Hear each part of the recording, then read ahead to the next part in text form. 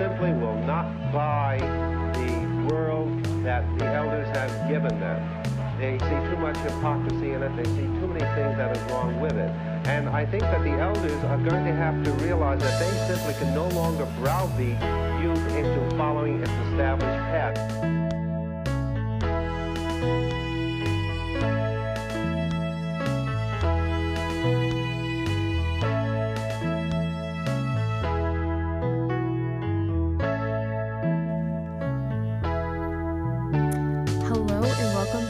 Sunset Politics. I'm Molly. I'm Story. And today we have a very interesting topic to get into with you all. But before we get started, Story, how have you been? How's your week? How are classes? I've been doing well. Midterm season was last week, and now that's basically over. So final season is just around the corner. But I'm just glad to be here talking with you today. I feel the exact same way. I'm really excited to have our discussion. It's week 8, I think, this coming week, which is really crazy because that means that we only have, I think, 4 weeks left of the quarter, which seems like a lot, but it's been flying by.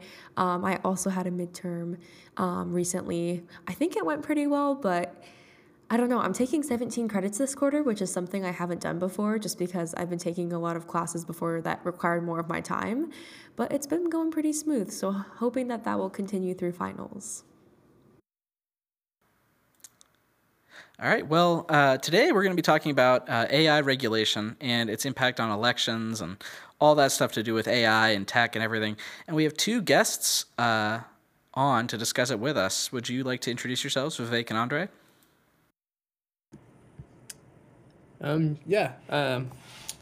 Hey, what's up? My name is Vivek. I'm a third year at UW, studying computer science and physics, maybe math, just because there's a lot of math classes that overlap with the physics, so I was like, yo, I should probably take those. And that might actually get me to a BA, because the BA requirements are pretty lax. But in general, I like to ski, just huge football fan, basketball fan too. Love to play guitar. Kind of got back into it after a few month hiatus. But yeah, that's pretty much it. Yeah, everyone. I'm Andre. I am in computer science and philosophy. I also minor in math. I involved in some AI research in the Allen School of Computer Science. I think my research mainly focuses on how a lot of the development of AI has these implicit assumptions.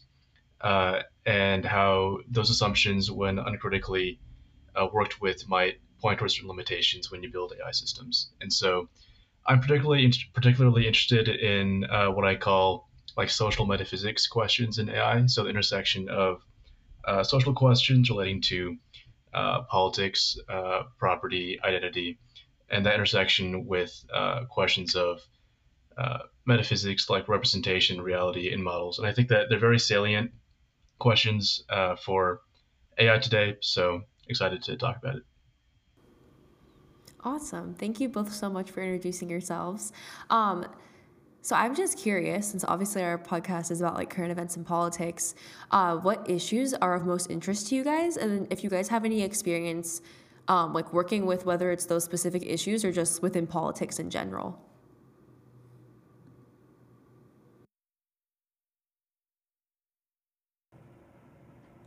So I do have a little bit of experience. I think it started actually 4 years ago in 2020. I can't believe 2020 was 4 years ago. But I was a young child.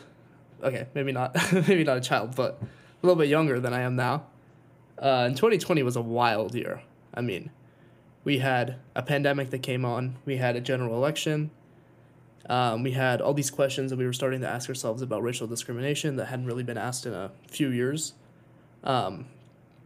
And I was like, yo, I got to do something. You know, I can't just sit on the sidelines. So I just went to my local member of Congress's campaign because I admired some of the work that she was doing in economic policy. And I started volunteering, even though in retrospect, it wasn't that great of an idea because she basically had a guaranteed victory. So I don't know why I chose her campaign, but started volunteering, and from there just got kind of introduced to a few other people. And then the next summer, I interned for her campaign as part of a national program organized by Representative Jamie Raskin.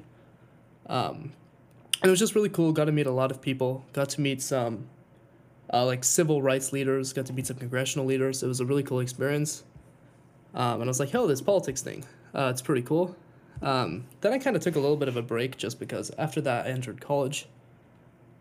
But then currently now I'm doing a little bit in politics. I'm the current vice president of the College Democrats of Washington, which is kind of an organization of college Democrats at the University of Washington and around 7 other chapters, university chapters around the state.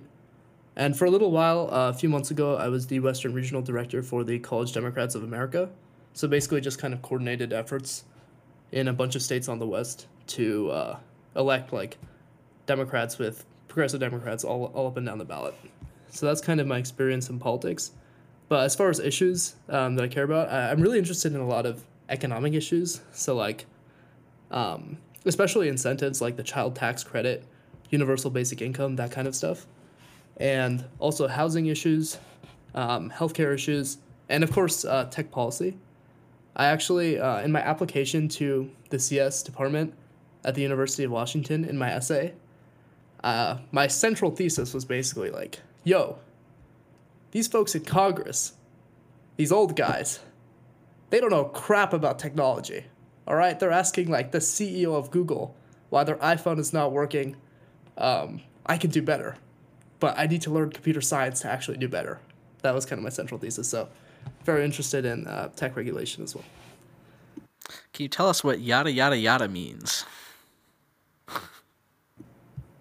Yada, Very yada, uncool. like the Seinfeld thing. No, I'm referencing the clip of what John Kennedy said in Congress. I don't know if you saw that, but Wait, no, I don't think you're I saw absolutely that. right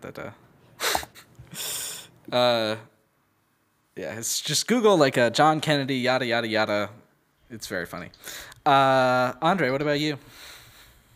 Yeah, I'm a lot less involved in the day-to-day of politics than Vivek is. I think for the better or for the worse, my reading in philosophy has made me pretty wary of jumping into the fray with politics. Again, for the better, for the worse.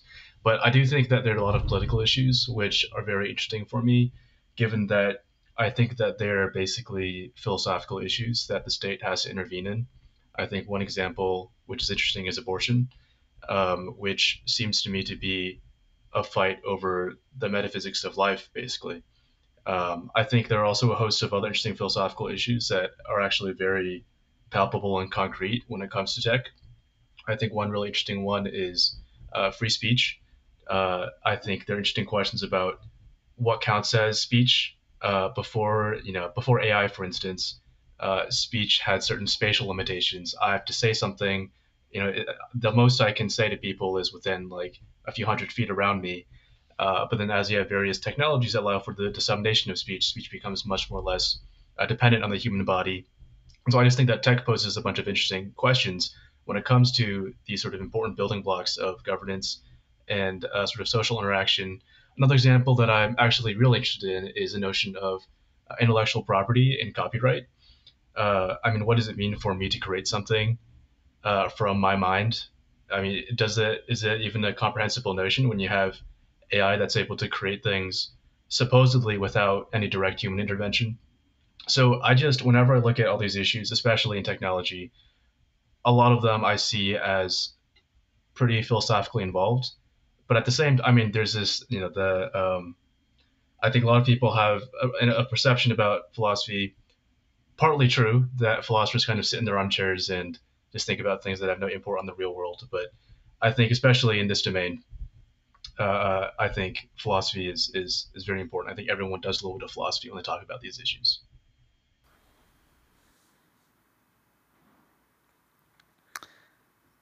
All right. Well, let's get into some of the philosophy around AI regulation. So, like, what do you see as like the big debate in that policymakers are having philosophically about tech regulation? Yeah, I think broadly there are two. I think there are two general issues that people are thinking about when it comes to regulating AI. And I think one of them is regulating how we use AI, and the other one is regulating how we develop AI. So on the first one with using AI, I think there are things like, for instance, and this gets into issues with like AI in elections, but what are the kind of regulations when it comes to how you're able to use AI? Can, for instance, elections or election campaigns use extreme amounts of AI to pump out their message at an insane rate? Are you able to, when you put AI in things like Tesla cars and they get into accidents, right? Who's to blame? So I think one central quandary in terms of how to use AI is that traditionally in law you have all these questions. Well, not questions. You have these concepts about responsibility and intention, and those are just very hard to deal with when it comes to AI because it's not clear that there's, when the self-driving car turns a certain way, like who is it, who intended it, right? When your election campaign AI, material writer spits out some campaign lines, and there's a hubbub about it. Who is the staffer behind it? There's no staffer behind it. So I think the notion of personhood is a very concrete difficulty when it comes to how people decide how to regulate AI. I think the other big camp is how to develop AI. I think this is huge. It gets back to the issues with copyright and intellectual property. So I think a while ago there are all these artists that sued Stable Diffusion for training image generation models based on their artwork, and their claim was, "Hey, this is my artwork, and you took my artwork to build this commercial product without asking for my consent, and so you've basically stolen my work, my IP." And I think that's interesting because even though you have this AI that produces a work of art that superficially doesn't look anything like any of the individual artists' creations, that work was still in some abstract way linked to their work. So there are questions about labor and property here, like how do things work out in the information economy in terms of this information my information or your information? Another concrete one, which relates to what Vivek was talking about with economics, is job security. What happens when AI starts taking over an increasing amount of work, both blue collar and white collar? I think it's pretty tricky. Like I think Andrew Yang made this essential part of his justification for both how and where we get UBI money from. So I think these are two general camps: how we use AI and how we develop AI, and there are a lot of issues I think philosophically in both.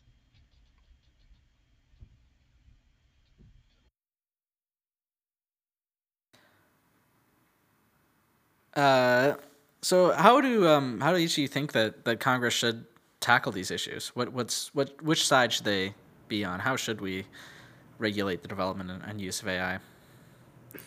I actually think Congress is not doing that bad of a job right now. I mean, most people think for everything that Congress just sucks. I mean, Congress has like a 13% approval rating nationwide.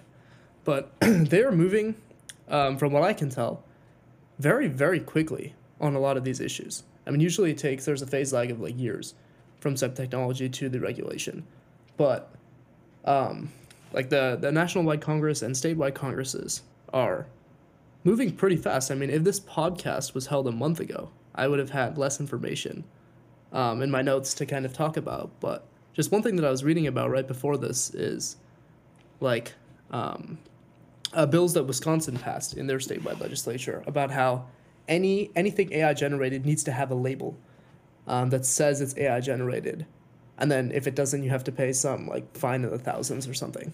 So, I think we are moving pretty fast, and there's actually a lot of bipartisan approval on AI.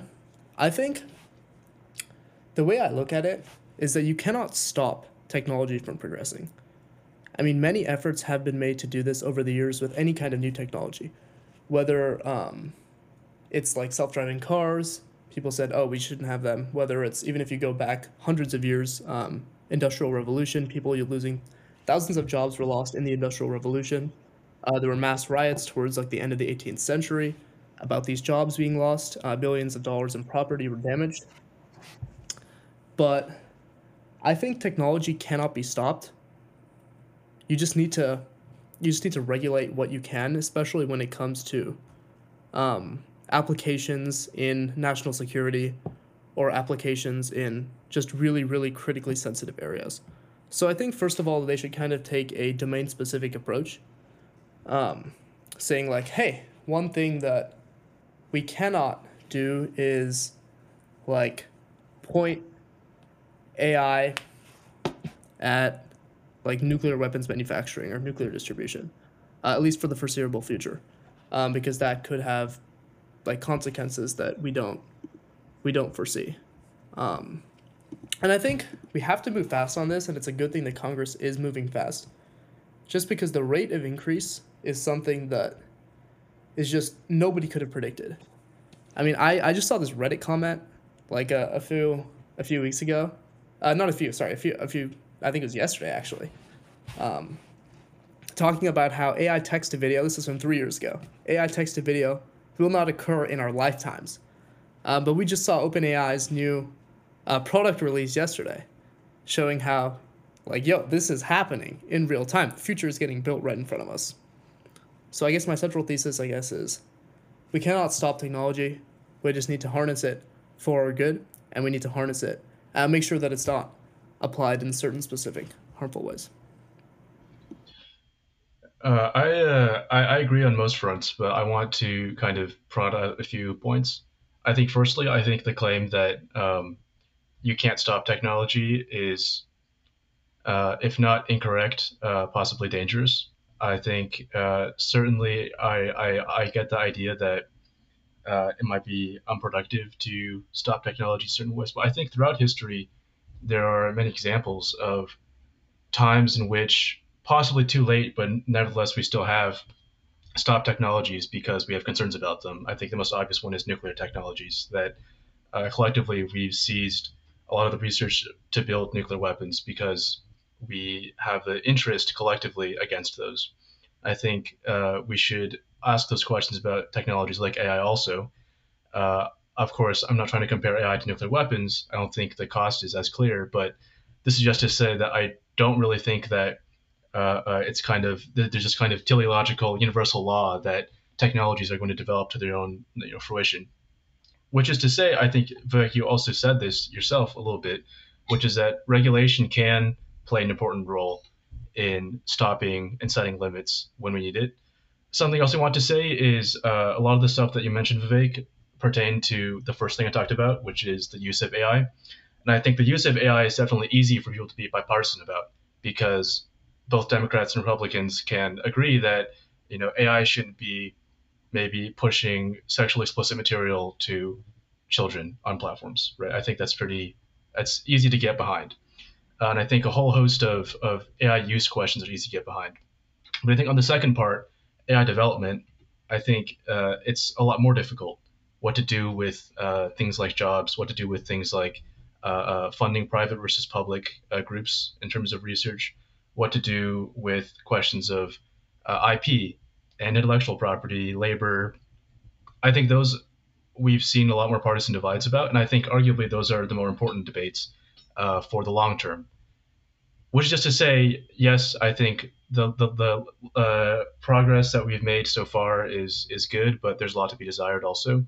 Last thing I'll say is that I haven't gone too deep into the recent AI work, but just stuff that I've seen at the national level in terms of AI regulation is written in very vague terms, and that's understandable because at the federal level you have to write things in vague terms. There's not much you can be specific about at the federal level.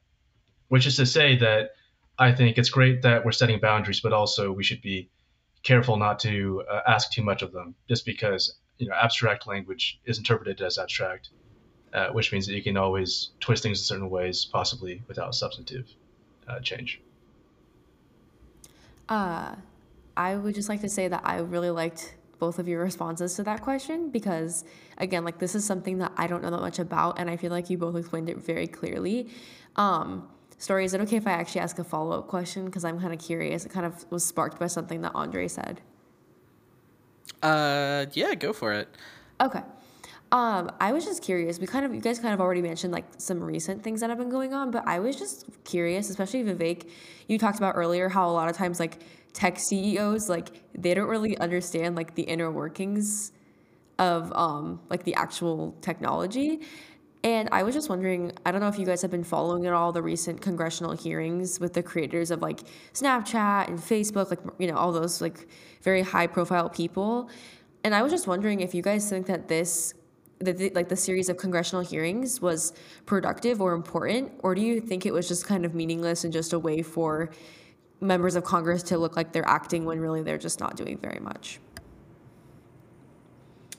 Yeah, I think more of the latter, to be honest. I didn't watch those hearings in full. I just saw a few small clips.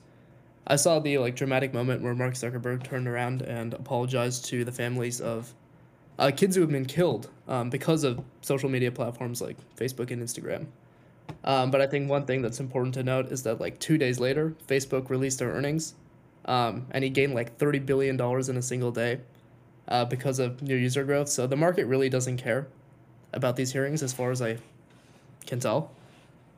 And I think there's kind of a differentiation that I see between like these social media hearings and AI hearings, because as far as I can tell, like no major legislation, this might be totally wrong, but no major like social media legislation has come out of any of these hearings.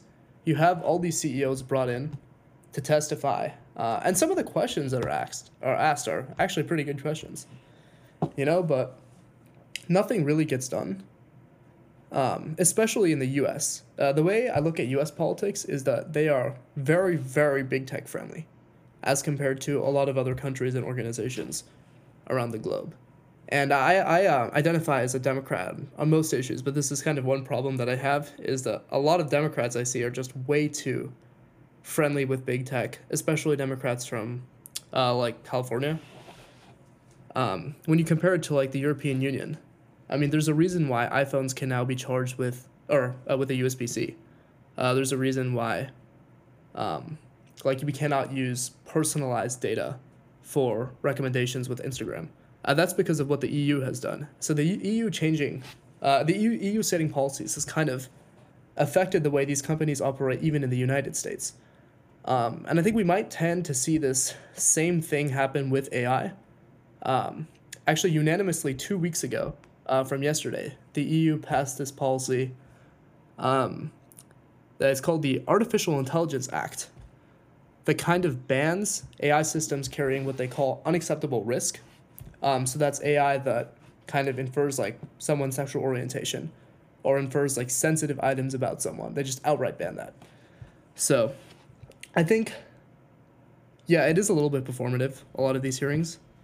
And especially in the US, we need to maybe get a little bit tougher. I agree with the assessment about the performativity. I just thought it was, I mean, the Zuckerberg moment was, I thought it was a little bit ridiculous. I think having him stand there, I mean, it's such a televised event. I think it was just, I mean, and then holding up the pictures of the dead children. So I think it kind of made a mockery of the whole deal. With regards to I think the hearing was about the question of child safety on these platforms. Is the question important? Yes. Are they being productively discussed in the hearings? I have doubts. I think I think one thing is what Vivek talked about at the beginning in terms of tech literacy among legislators. I think it's important. I think there's this idea that you can be sort of a non-technical person and make decent legislation about these systems because they're just continuations of previous technologies. Um, and it's true to some extent, but also not true in many other ways. I think really you do have to have a somewhat technical understanding of these systems in order to legislate effectively how they should be dealing with users, how users should be able to work on the platforms. I think one thing is I'm going to be a little bit provocative here, and I don't want to diminish the question of child safety at all. nor the suicides that children on these apps have been committing. But I do also want to say that I think that yes, if maybe a little bit provocative, I think the Republican Party has made a big deal out of protecting children, and I think it's part of a very large kind of agenda on the part of the Republican Party to present themselves as protecting children, and it's not just from big tech; it's also from the gay agenda and critical race theory and so on and so forth. So it's part of this sort of ideology of the purity of children, that they must be protected at all costs. And then the justification is you have the government come in and liberate these children from whatever evil things are holding them hostage. Again, not to say that exonerates big tech from their responsibility to children, but I just think it is part of this broader campaign. I think it also allows for responsibility to be totally put on the big tech companies. And certainly they should have some amount of responsibility. But I think you have to have a nuanced analysis. I mean, again, not to make it irresponsible comparison, but think about cars also, right? Like cars are the leading death, I believe, for young adults in America, car crashes. Uh, when a young adult kills themselves when they're driving the car too fast and they make the wrong swerve, are going to go tell Ford, put up the pictures of the dead children and ask the Ford CEO to apologize? Like, it'd be a little bit ridiculous. And so I think for people to suggest that children are killing themselves because Mark Zuckerberg, is dangling the strings of the algorithm is a little bit ridiculous. I think responsibility has to be shared between certainly the big tech platforms, but also in the education system among families and also the children themselves. I think it's a very complex issue, and when it gets put in these hearings as kind of performative witch hunts, it just makes mockery of these problems, and I think doesn't move them forward, maybe even backwards. Yeah, Andre, So I I just want to wanted add one story if you want to go. I just wanted to you add go, something you to go what ahead. Andre was saying. You ahead. I have a Okay. different topic. Okay. I just want to add one thing to what you're saying, Andre, too, is like one thing that really doesn't make sense to me as well, kind of going off what you're saying, is it doesn't seem like the responsibility is fully on the tech companies as well, because a lot of times these parents who are getting all upset, they don't really monitor their kids. And if it's young kids getting on social media at a young age that are impressionable, I do really feel like that is a responsibility of the parents to know what's going on with their kids. I'm not saying to be over the top and monitor everything, because obviously there are certain ages that they recommend for Instagram. Like, I think Instagram is 13 years and up. But I still think that there is a level of responsibility on the parents to check in with their kids and, make sure that their kids are prepared. Like, people are going to be mean online. And I'm not saying it's okay, but I think that the amount of unfortunately damaging and just awful things you can see on social media can be a lot and maybe have a different impact on different people. So I think I definitely agree with you. Like, the little bit I did see of the hearings, I was kind of off put by, because I do think that a lot of the responsibility also does lie on the parents to do their job as a parent, and look out for their kids. Not to put too much responsibility, but at the same time, I do completely agree with you on that topic for sure. I wanted to talk about something that I think we've touched on this a few times on the show before, but that is the potential existential risk of AI. And I'm a believer in it. I think that if we ever create some kind of AI that's smarter than humans, then we're all doomed. And I think we need to do everything we can to stop that. So that's my question is, do you agree with that? And, what are some of the other big risks of developing more powerful AI systems, and how can we stop that from happening? I will defer to Andre on this question because he's probably the most accomplished undergrad researcher on AI at UW. So he can kind of speak to whether it's possible for us to even build these systems in the first place. But just personally, I would say yes, because the way I look at humanity, the rate of improvement of technology is increasing. So, okay, I don't know why I'm bringing this, but the second derivative, if you've taken calculus, of improvement for humanity is positive.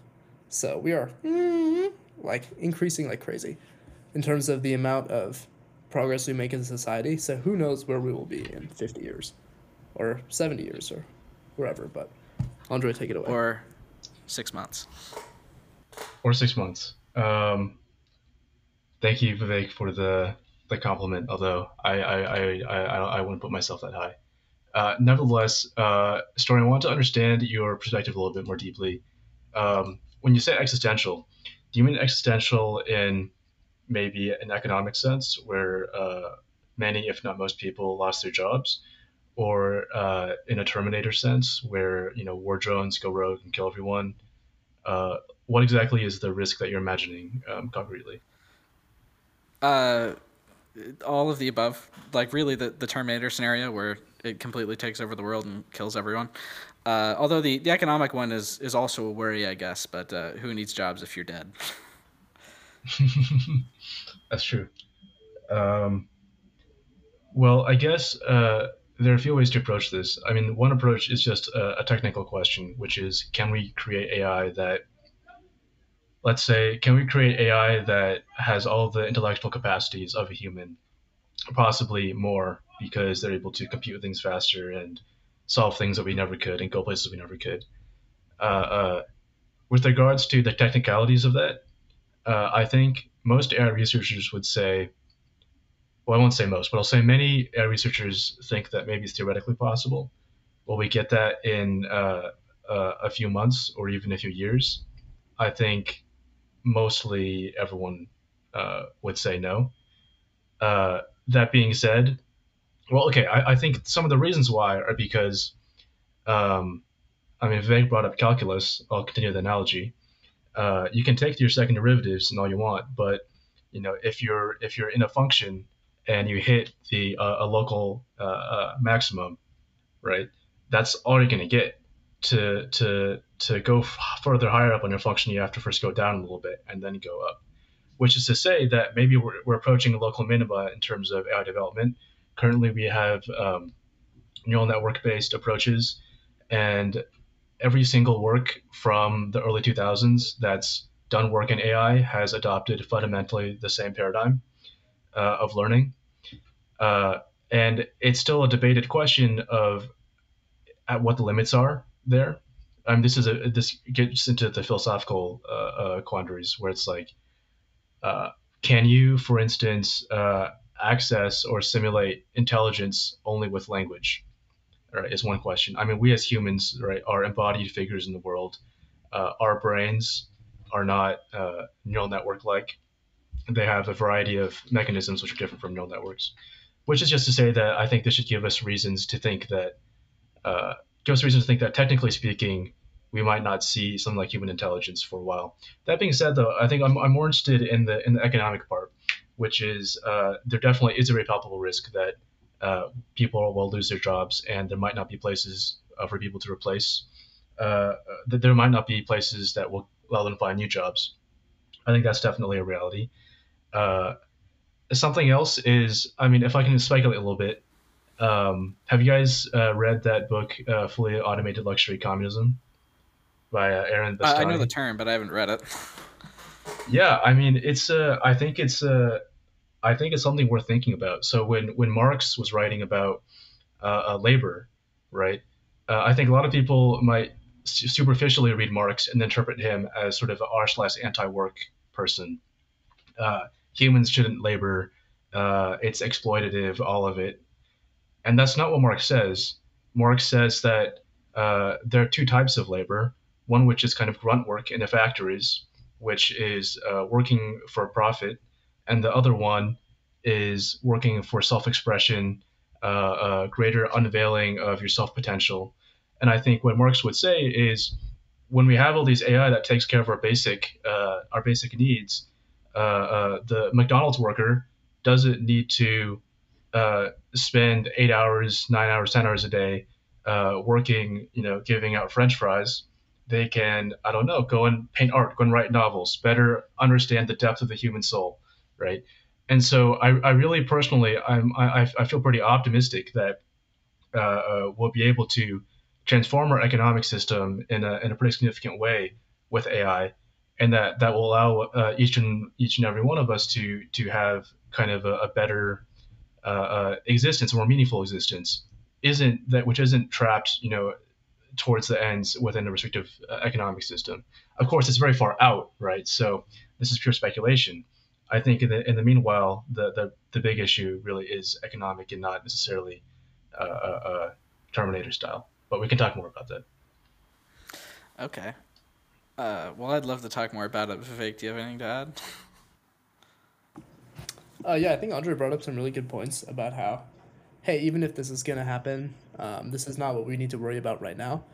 Because a lot of the fear is like, AI will take our jobs, AI will take our jobs. But it's not a fear, I mean, it's a reality.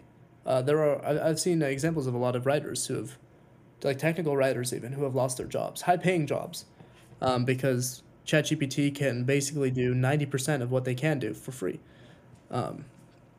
So, I mean, I think there is an argument to be made that, hey, this has happened with every single piece of new technology in human history.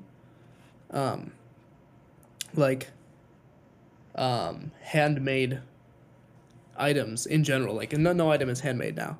So, there were people who spent their entire lives figuring out, like, how can I, like, weave this piece of fabric the best way I can. This is knowledge passed down through generations who just lost that entire knowledge, lost their jobs through like factories getting created. But I think there is something a little bit different about AI, both in terms of the quantity of jobs that it can impact, and because of the unexplainability of a lot of AI systems. So even in let's take an industry like aviation. I mean, we could get AI to fly a plane, low-key, no problem. Like, that would not be so difficult. Even flying a plane, in general, is not so difficult a task. But that is something that we basically cannot do under current regulation because AI is unexplainable. You don't have some, like, tree of decisions where it's like, oh, if like the temperature is above such and such and the wind speeds are above such and such, then turn this nozzle like a little bit to the right. Like that's not really how it works. In so much as it's been thrown out, this term has been thrown out a lot, but there's kind of a black box of explainability, and there's been a lot of work done, a lot of research done on explainability, but still some aspects are unexplainable.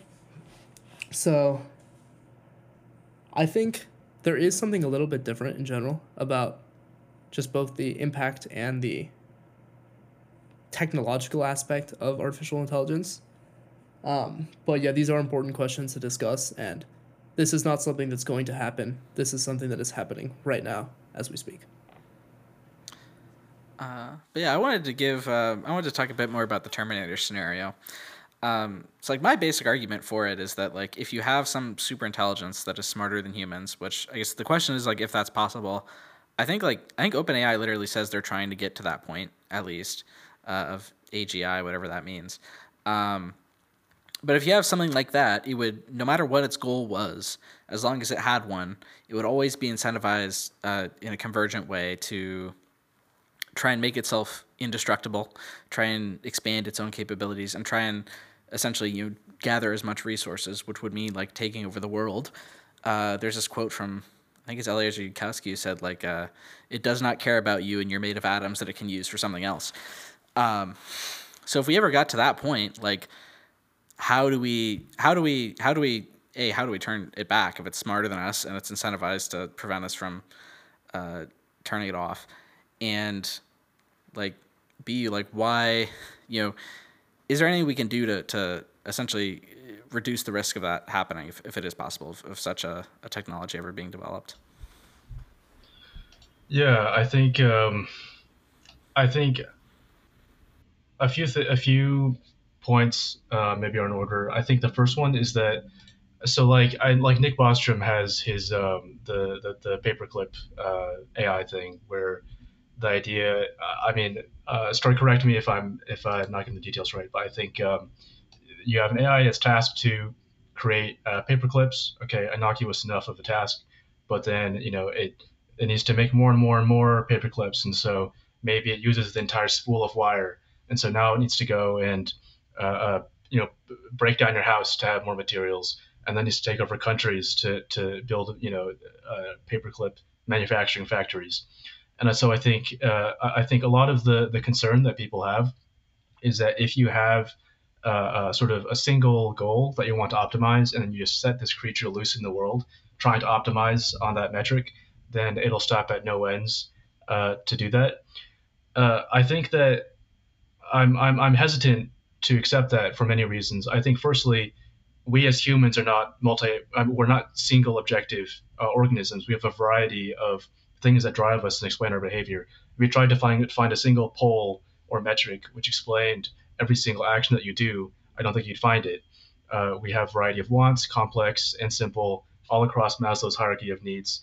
And I think similarly, we've seen that when we try to build a complexly intelligent agents like large language models, like video generation models, they're actually not very good at aiming towards complex tasks because they also exhibit multi-objective sort of behavior.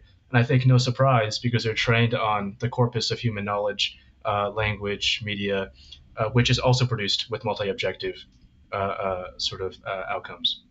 So that's to say that I think that it's maybe possibly a fallacy to be thinking about AI as kind of infinitely aimed at this one singular goal, especially because goals are often ill-defined. Well, I guess that's part of the concern also, right? Which is if your goal is ill-defined and does whatever you want to do to stop that, whatever it will to attain that goal, how do you stop that or set barriers? I think part of that might be a technical question, and I think that I'm honestly not concerned that researchers won't.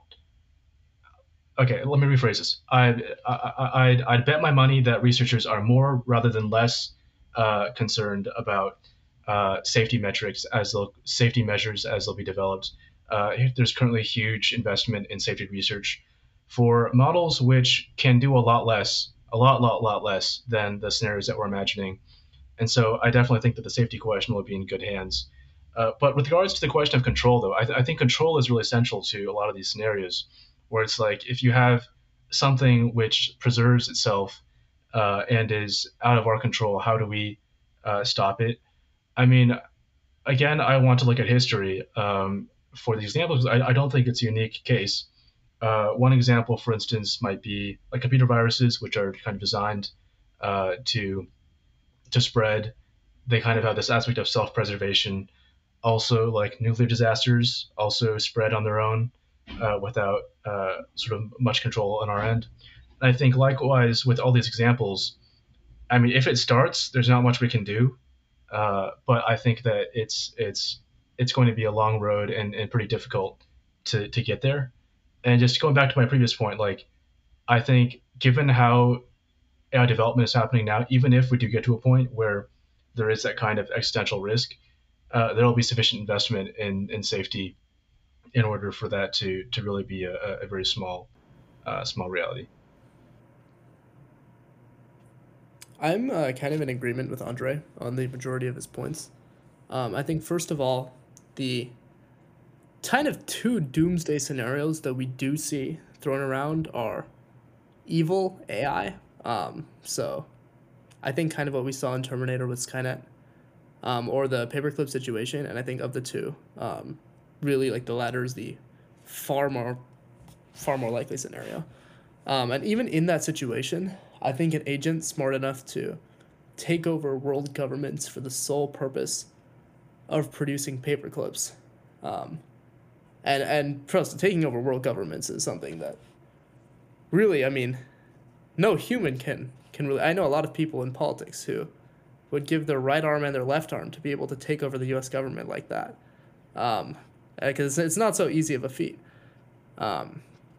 We do have some safe checks and balances, some like checks and balances and just stuff going around. So something smart enough to do that, I feel like would not be dumb enough to kill human civilization just for the purpose, just for a singular purpose, we will have enough safeguards in place by that time that, and it'll be able to arguably think for itself by that time. So I think in that scenario is not very likely either. And definitely the first scenario of actively trying to kill humans, if it has like some sort of sentience, is not very likely either. But that's not to say we should stop like investing in AI safety research, because like we do want to prevent the likelihood of the scenarios, even if they are low likelihood, because I mean a 1% chance of wiping out humanity is pretty bad. Like even if we had a 1% chance of that happening, that is something we would want to mitigate to the highest possible extent. And even though those scenarios may seem unlikely, there are a lot of other plausible scenarios, like we talked about with economic impacts or AI being used to influence elections, that we are already seeing in this world, and a lot of other impacts of AI that are far more tangible and yet extremely harmful in their own right. Story, could you ask you a quick question? Do you consider yourself a long-termist with regards to AI issues, AI safety issues?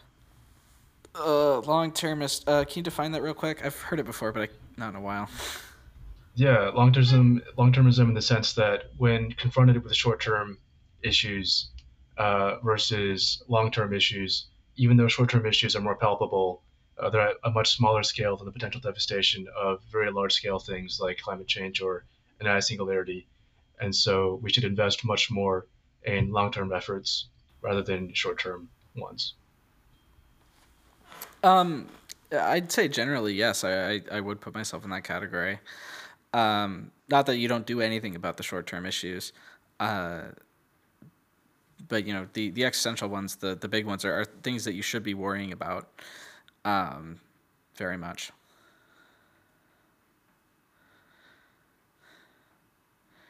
But let me talk a bit about the nuclear comparison, because that's happened a bit before. So you said that like nuclear disasters can happen.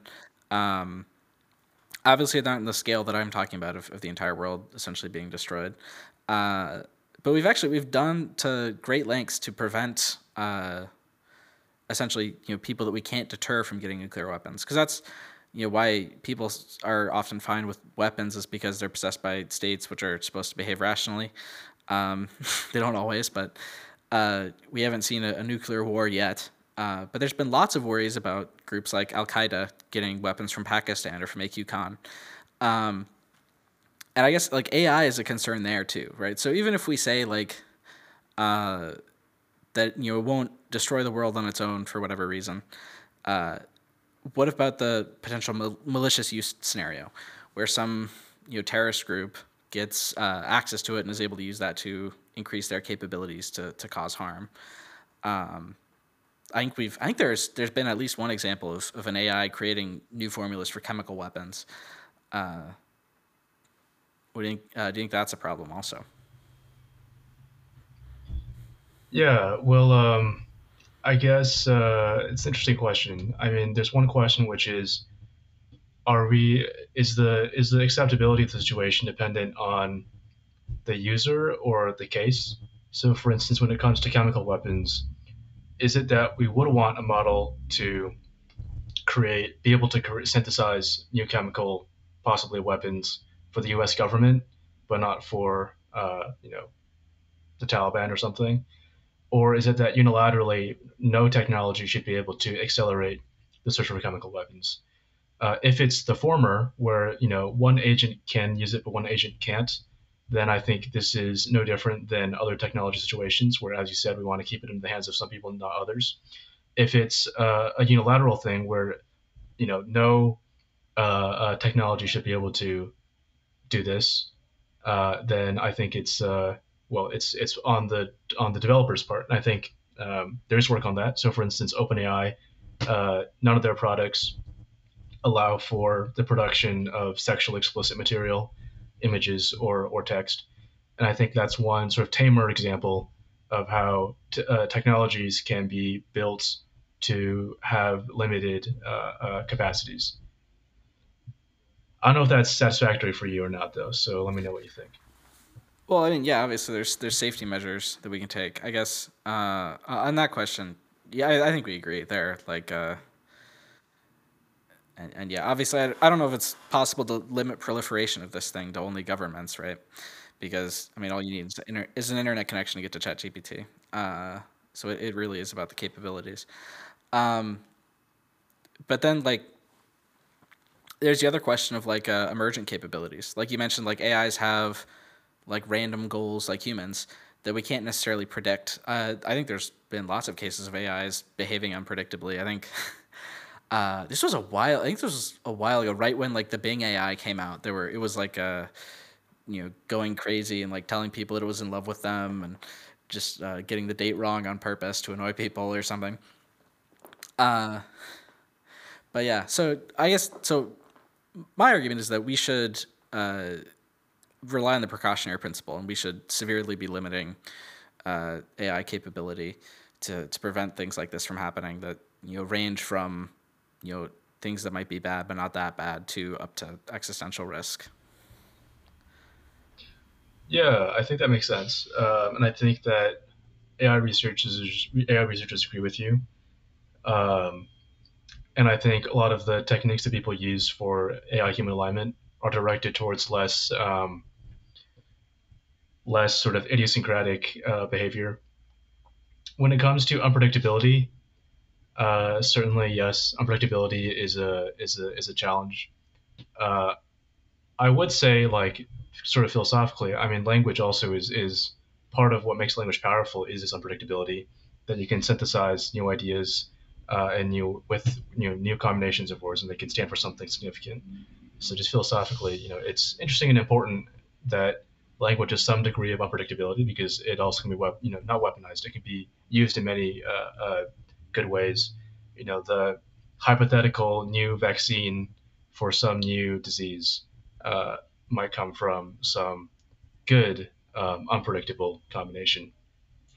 I think these are largely probably technical questions though that are being worked on, and I do think that researchers are in agreement with what you said as the which principle did you call it again? The Precautionary principle.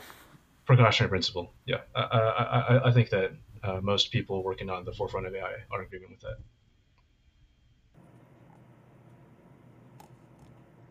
Yeah, I'm kind of in agreement with that too. Although, if we go back to the nuclear analogy, um, I personally actually think nuclear weapons pose more of a danger to society than AI, at least in the foreseeable future, next 10 to 15 years. Because the worst case scenario for nuclear weapons is the same thing as the worst case scenario for artificial intelligence. Like, aka, we all die.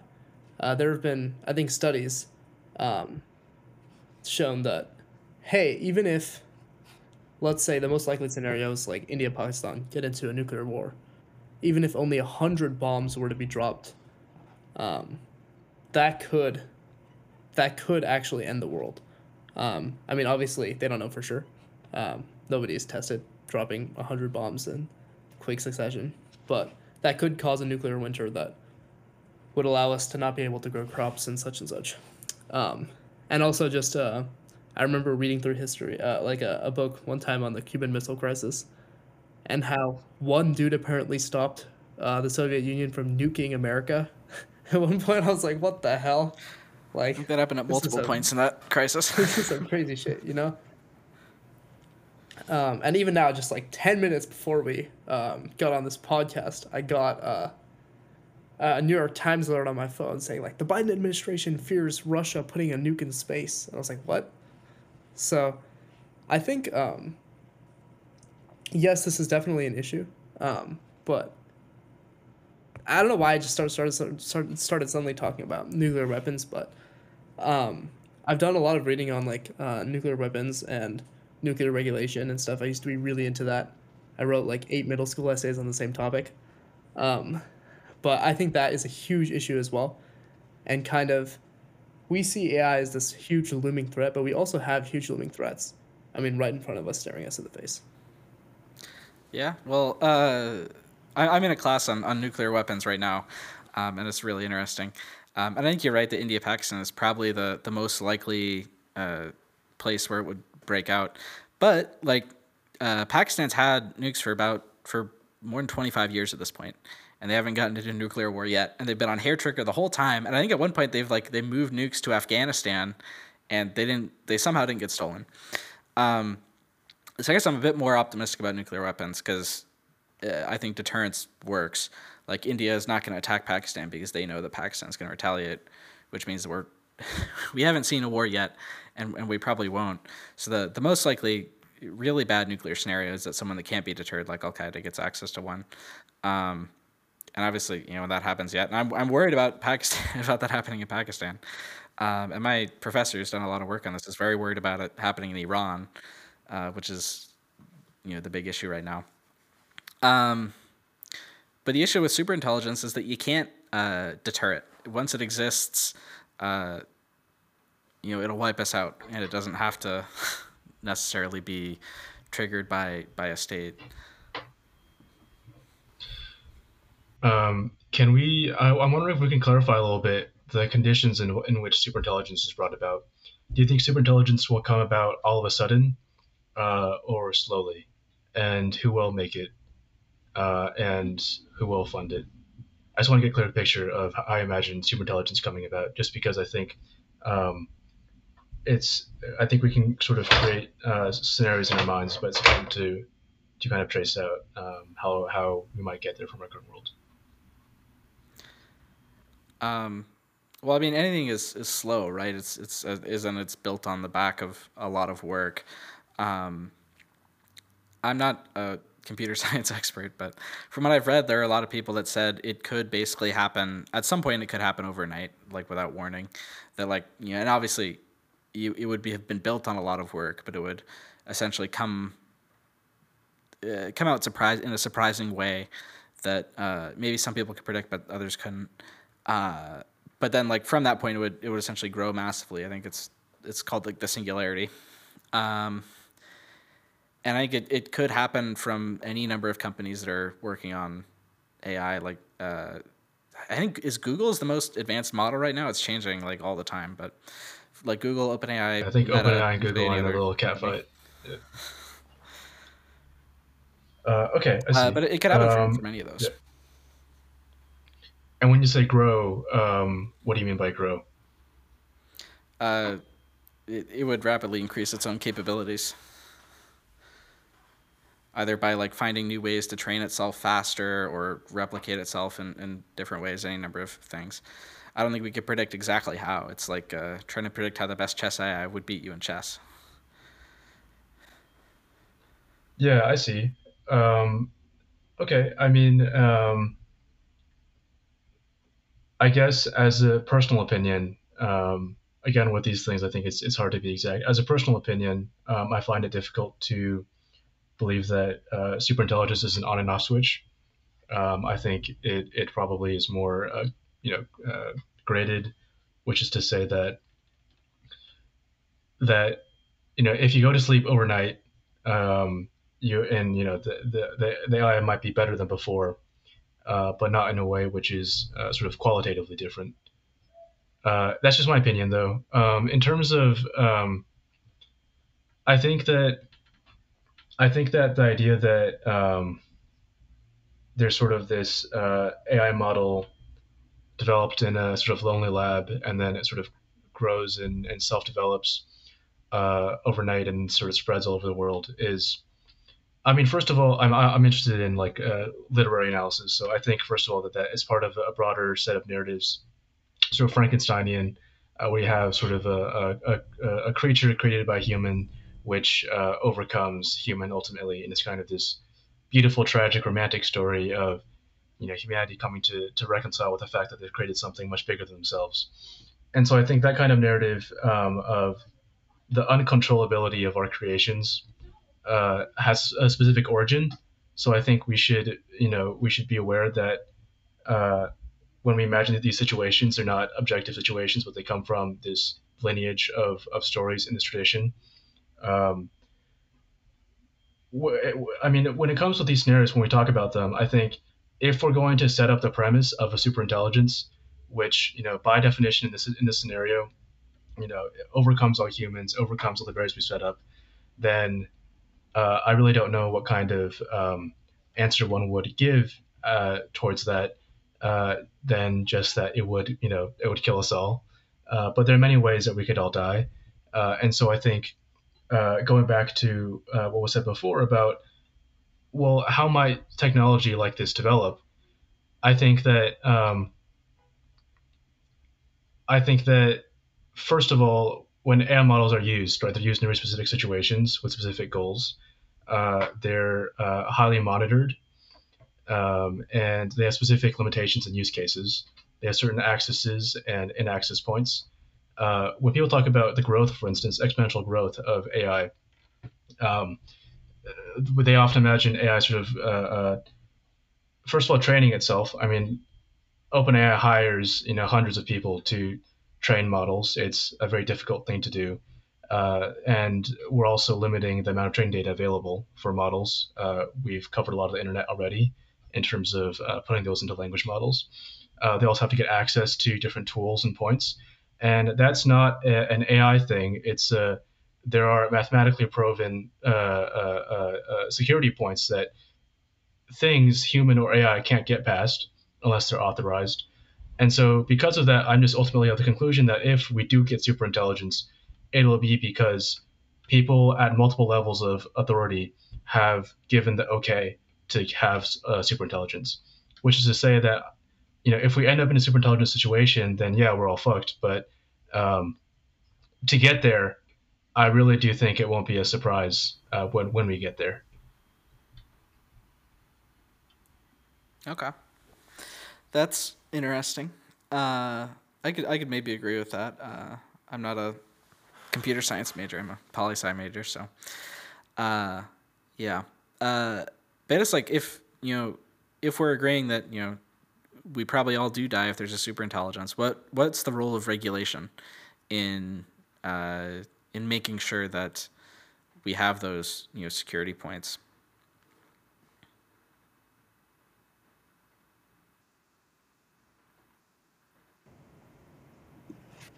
I mean, just like going off what you said just now, I mean, if it requires people at like multiple points of authority to sign off to create this thing, if we're on that frontier, uh, we'd be very cautious. I mean, if we all see a meteor coming on a trajectory to wipe out humanity as a meteor wiped out the dinosaurs, we'd probably start doing shit to mitigate it. So if we ever get to that point and we all see this coming, yeah, maybe take a pause, say like, oh, what do we do here? Will this actually be beneficial for humanity? But yeah, be extremely cautious when that time comes. Although I don't personally see that coming for at the very least, the next decade. Kind of due to what Andre mentioned at the beginning, we're reaching a local maximum, both in terms of amount of like information to train on and amount of compute power. Just because it's kind of exponential, the amount of compute power you need to just get a little bit of an increase in a model's capabilities. And that's part of the reason why you see these articles about like Sam Altman wanting $7 trillion for a new a new chip company, which I just thought that was ridiculous. For once, like twice the U.S. federal budget. Um, but yeah, that's kind of where I see it. If we do all see this coming, then we need to take a pause. But as of right now, I don't see us getting anywhere near that. Yeah, I'll give my non-answer, which is I don't think it's a regulatory issue. Certainly, I think regulation can play a limited part. So, for instance, regulation can, I don't know, give incentives for companies to invest more in safety. But I think actually that safety is often aligned with the organizations that are already producing AI. For instance, so most AI is being developed by companies who often have a sort of cash incentive, and so you don't want your model to be unpredictable and to randomly tell users that they're in love with them, or then break up with them the next chat later, which I think has happened before. Which is why Microsoft is working fast to address those issues. So I think that in the system, safety and model development are fairly aligned goals. So I think, but beyond those incentives, I think it's a technical problem, which is how do you build safety tools, safety boundaries for the development of AI. I think that's there, and there's a big focus on it. And I think part of people talking about these issues is also what gives it a lot of attention, which is good. Um, yeah. Other than that, I see it as an important technical problem.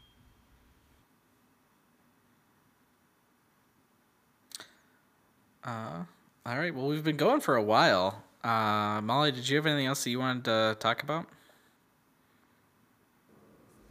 Yeah, so sorry about that. Yeah, I was curious because I know that there was an issue with deepfakes recently with, I think, Taylor Swift. I think I saw it on Twitter. And I don't know how much you guys know about this topic, so obviously feel free, like, if you just want to give, like, your 2 cents on it, we don't know a lot about it. I don't know that much about deepfakes, but I know that have been becoming a lot more of an issue in recent years. And I know that a lot of times, like, people are saying to be a lot more careful about the photos you put online because people can utilize those to make deepfakes of you and put them on like crazy websites. And I was just interested if you guys could, like, if you do know what they are, if you guys could kind of give more of an explanation for listeners of like what deepfakes are, maybe why they're so controversial, and what your own personal thoughts, like, do you think that they're dangerous? Do you think that under like supervision or some sort of control they can be okay? Like, I'm just curious what you guys think of them.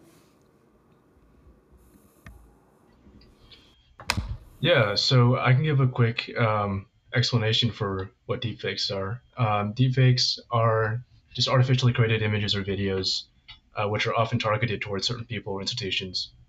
So I think, generally speaking, we've seen two big classes of deepfakes. One of them is directed towards politicians. So if you can show that a politician has shaken hands with an unsavory individual, or is signing off on this ludicrous bill, then you can circulate those images and then cause a kind of negative sentiment towards that individual, towards that politician.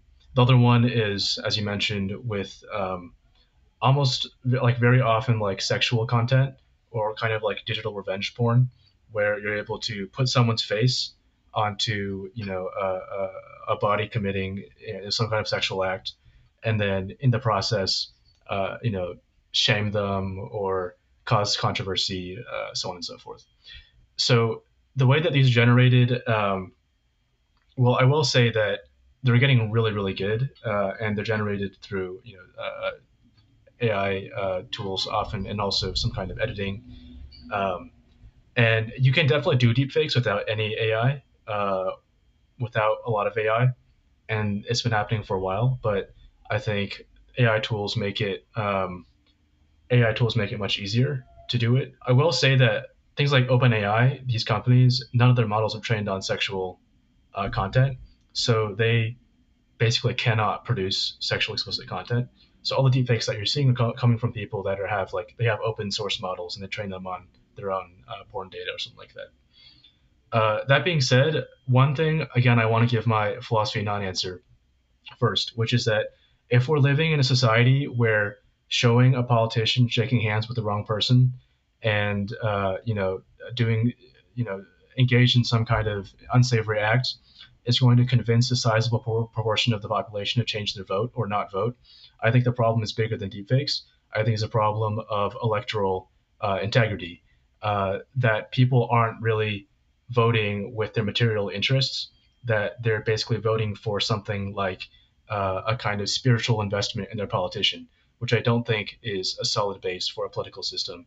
So in that case, I think it's much bigger of a problem. Of course, there's issues with fake news, which was a big thing with the 2016 election. That's another issue, though. When it comes to sexual videos, I think also I think it's a fact that we live in a culture where sexuality is sort of repressed and seen as taboo. That makes uh, sort of sexual deepfakes of people. that makes it powerful. So again, I think it points towards a bigger societal issue. That being said, I think actually the Taylor Swift issue is very interesting. There's this bill called the Defiance Act, Disrupt Explicit Forged Images and Non-Consensual Edits Act, very recent this year, supported by, let's see, Dick Durbin, Amy Klobuchar, and Josh Hawley, and Lindsey Graham. So a fairly diverse set of people. And they just want to ban cases in which people are victims of non-consensual sexual videos, generated ones. And I think this is a good step, certainly. I think there are a lot of interesting and very difficult issues, though. There's the typical issues with consent. Can consent be withdrawn?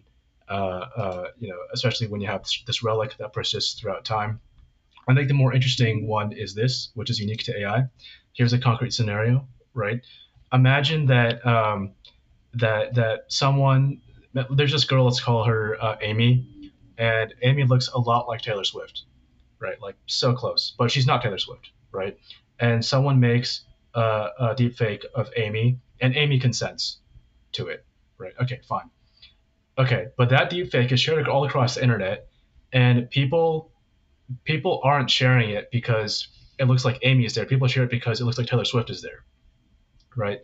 So this is a sort of pathological situation where the intention was not to deepfake Taylor Swift, and there was consent, and that kind of content is protected under law if there is consent.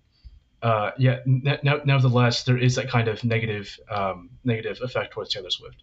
So I just think this points out a broader question, which is that it's just hard to distinguish representations of individuals to protect individuals in the digital space.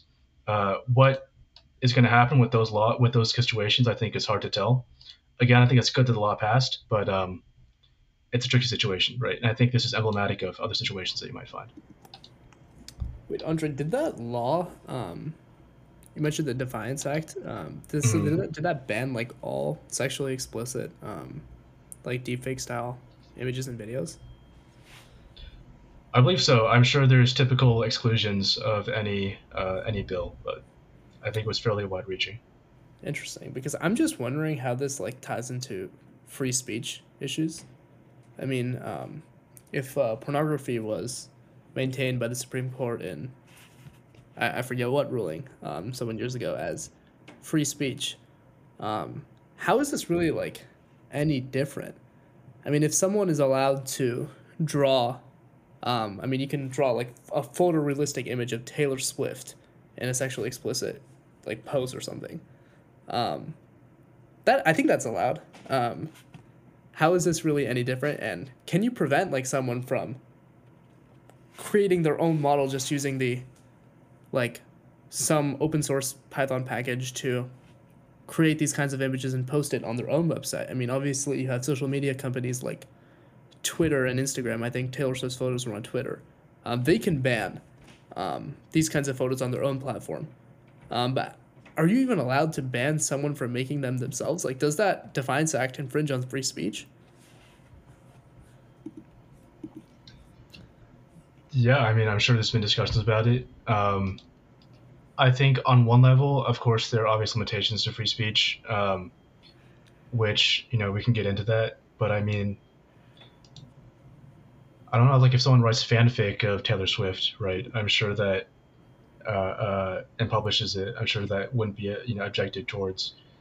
I think really, so sidestepping all the interesting and important free speech debate things, I just think it really does point towards, I mean, whenever you have regulation of these things, which by these things, I mean things which basically are made important because of the pathologies of society, then it's hard to really get anywhere with regulation. Or if you go somewhere, you have to be very messy about it.